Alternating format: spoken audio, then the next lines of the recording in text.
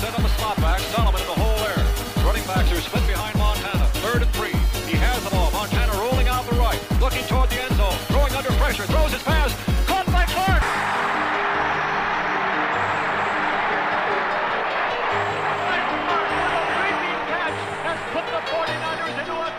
Hello, 49er fans. Welcome to the latest edition of the 49ers Paradise Podcast Show. Thank you all once again for tuning in.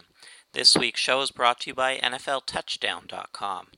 We were supposed to have the creator of that website, Andy, on the show today, but unfortunately due to some technical difficulties on the part of 49ers Paradise, we're not going to be able to have him this week. Have no fear though, we will reschedule and we'll have him on. It's a great website, some great content from a young guy who really knows his football. So be sure to check it out. Great writer, very interesting, and there's an entertainment quality to it also. It's not just news. It's running one article this week called "What Type of Girl is Your Favorite NFL Team?"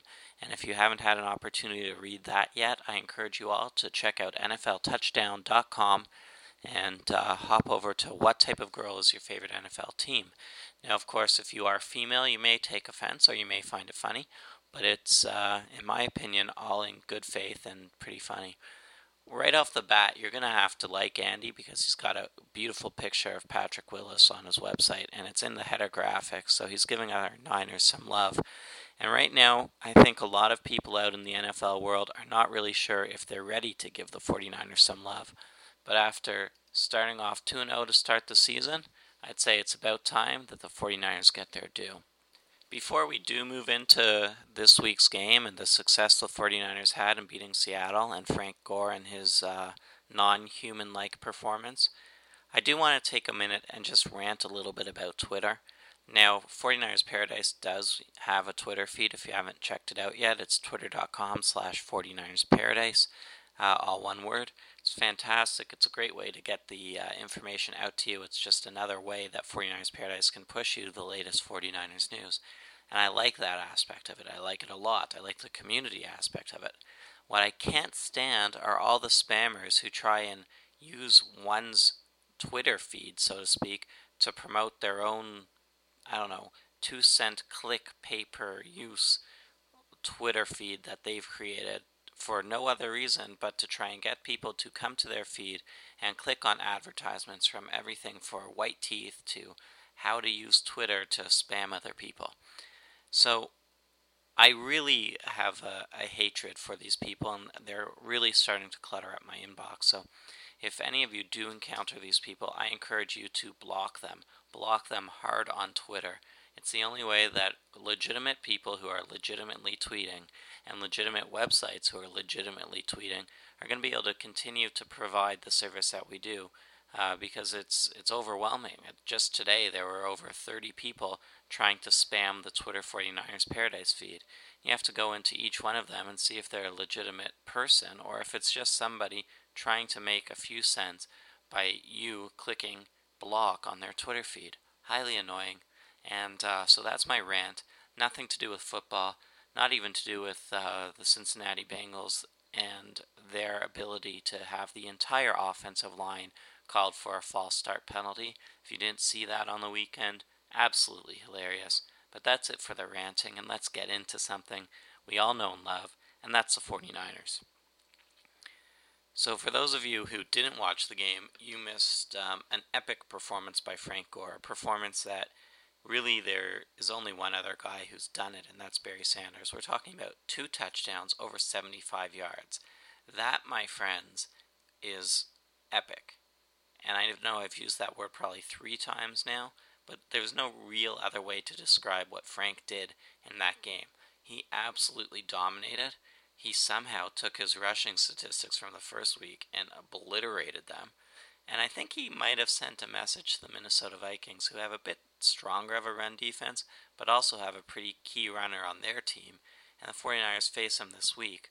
So I think that was probably fairly intentional on Frank Gore's part to have a big game. Obviously, he would like to do that every single week.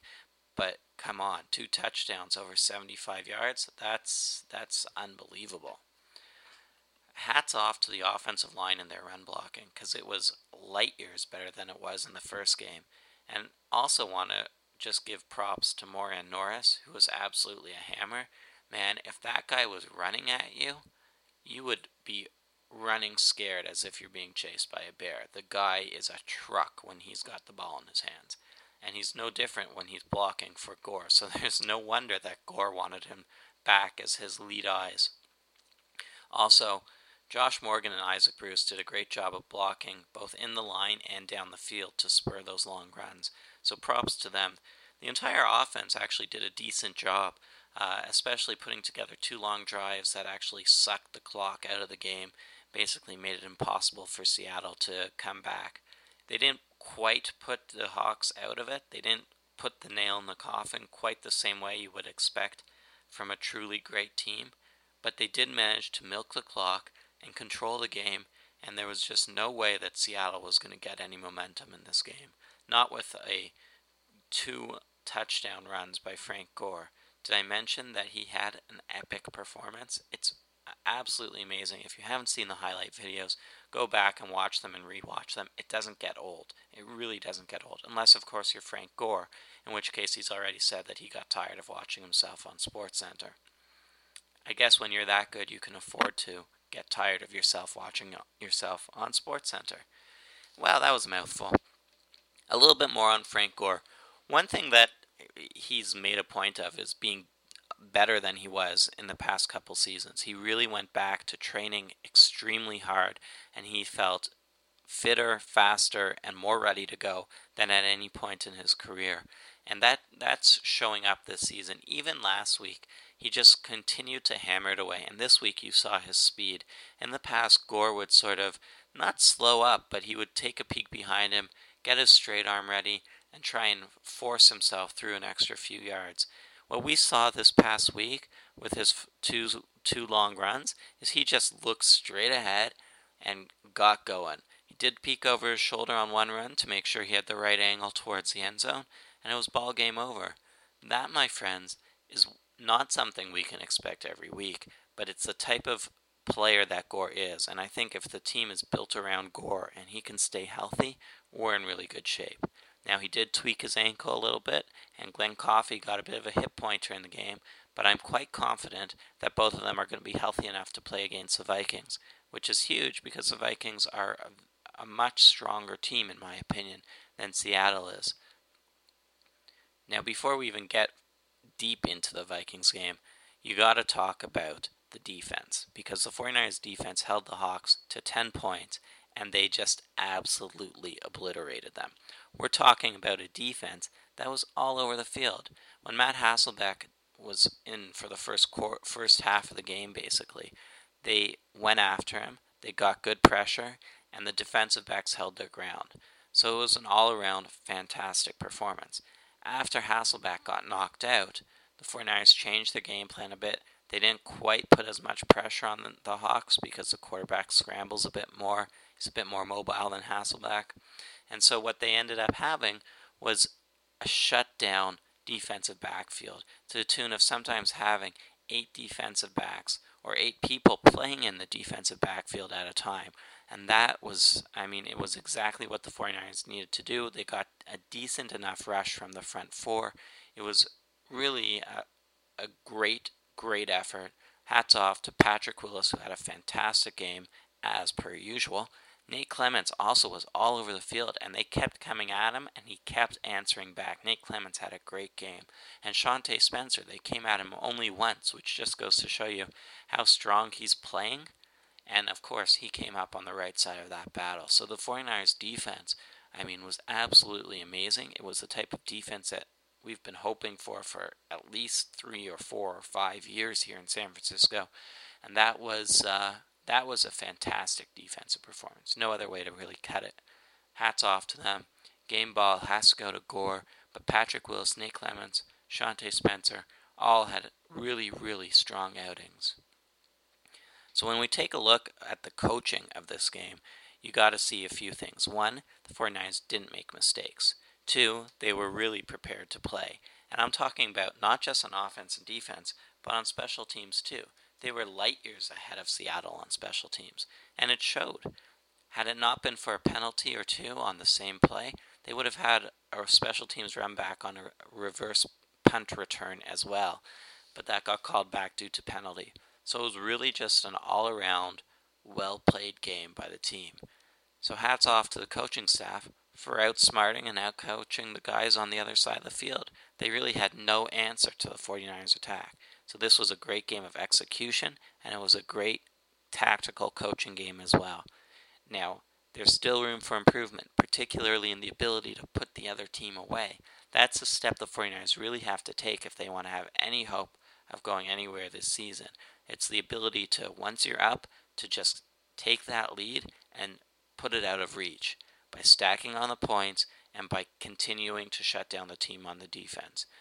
It did get a little shaky towards the end of the first half, but Frank Gore coming out and just blasting away on offense and scoring his touchdown to start the second half of the game, well, that pretty much did it for the team. That was what they needed, and Gore absolutely led the team and showed them this is how you put a game away. From there, it was all goodness, but there were some moments of hesitation. There were some moments where you just felt that it might be slipping away. And as we see guys like Vernon Davis and Shaun Hill mature a little bit more into better offensive players, you're going to see, hopefully, 49ers offense be able to do what the defense did, and that's just put the other team away. Now, the 49ers face the Vikings in this coming week. Both teams obviously have an extremely strong ground attack. Vikings probably have a bit of the edge on the passing attack, and the 49ers should have the edge on the defense. Should make for an absolutely interesting game and an absolutely awesome game. You can't help but think Brett Favre wants to beat the 49ers. It's one of those personal rivalries that goes way back when. And quite frankly, I can expect him to bring in a really strong performance. I fully expect Favre to be maybe not his old self, but good enough to really not just manage the game, but win the game. So that's going to be an interesting matchup. I think the 49ers, as I said, have the edge on defense, and I think that the 49ers run game basically cancels out the Vikings run game. So it's going to be basically, in my opinion, a battle between Brett Favre and the 49ers defense and Shaun Hill and the Vikings defense. And I think that it's going to be a pretty interesting match to watch that develop. Hopefully, if the 49ers can get their running game going and hold the Vikings, not let their running game going, well, if either team can do that, I think they win. So it's a matter of making sure you get the running game going and shutting down the other team's running game. And that should shape up pretty well. Going forward, the 49ers' schedule is not exactly easy. After playing Minnesota, they do get a bit of a break and they play St. Louis, but then it's Atlanta, Houston, and it's not getting much easier as they then play Indy, Tennessee, and Chicago. It's really that tough part of the schedule, Green Bay and Jacksonville after there. 49ers don't really have an easier game until they get into December, and by easier, I'm talking about Seattle and Arizona. So it's not exactly shaping up to be a walk away easy season at all. Team has a heck of a schedule, but if they can continue to build on the momentum that they've established now, they'll be playing strong right through the season. So again, hats off to the entire defense, to Frank Gore for having a fantastic performance, and to the offensive line, and Moran Norris, Isaac Bruce, Josh Morgan for opening up the holes to make it happen. That's all for this week. Hope to have a special guest for you in the coming weeks. Andy from NFLTouchdown.com. Check out his site. Pretty awesome. And we'll keep it interesting this year on the 49ers Paradise Podcast Show. Be sure to send in your questions to podcast@49ersparadise.cjb.net. Or, of course, you can click on the phone link on the top right-hand corner of the main page of 49ers Paradise to have your take played on the air. If for whatever reason you send in a call or you send in an email and you don't hear from me and you don't hear it played back on the air, try me again with an email and I'll be happy to get it figured out for you. That's all for this time. Take care, everybody. Have fun and enjoy the game this weekend.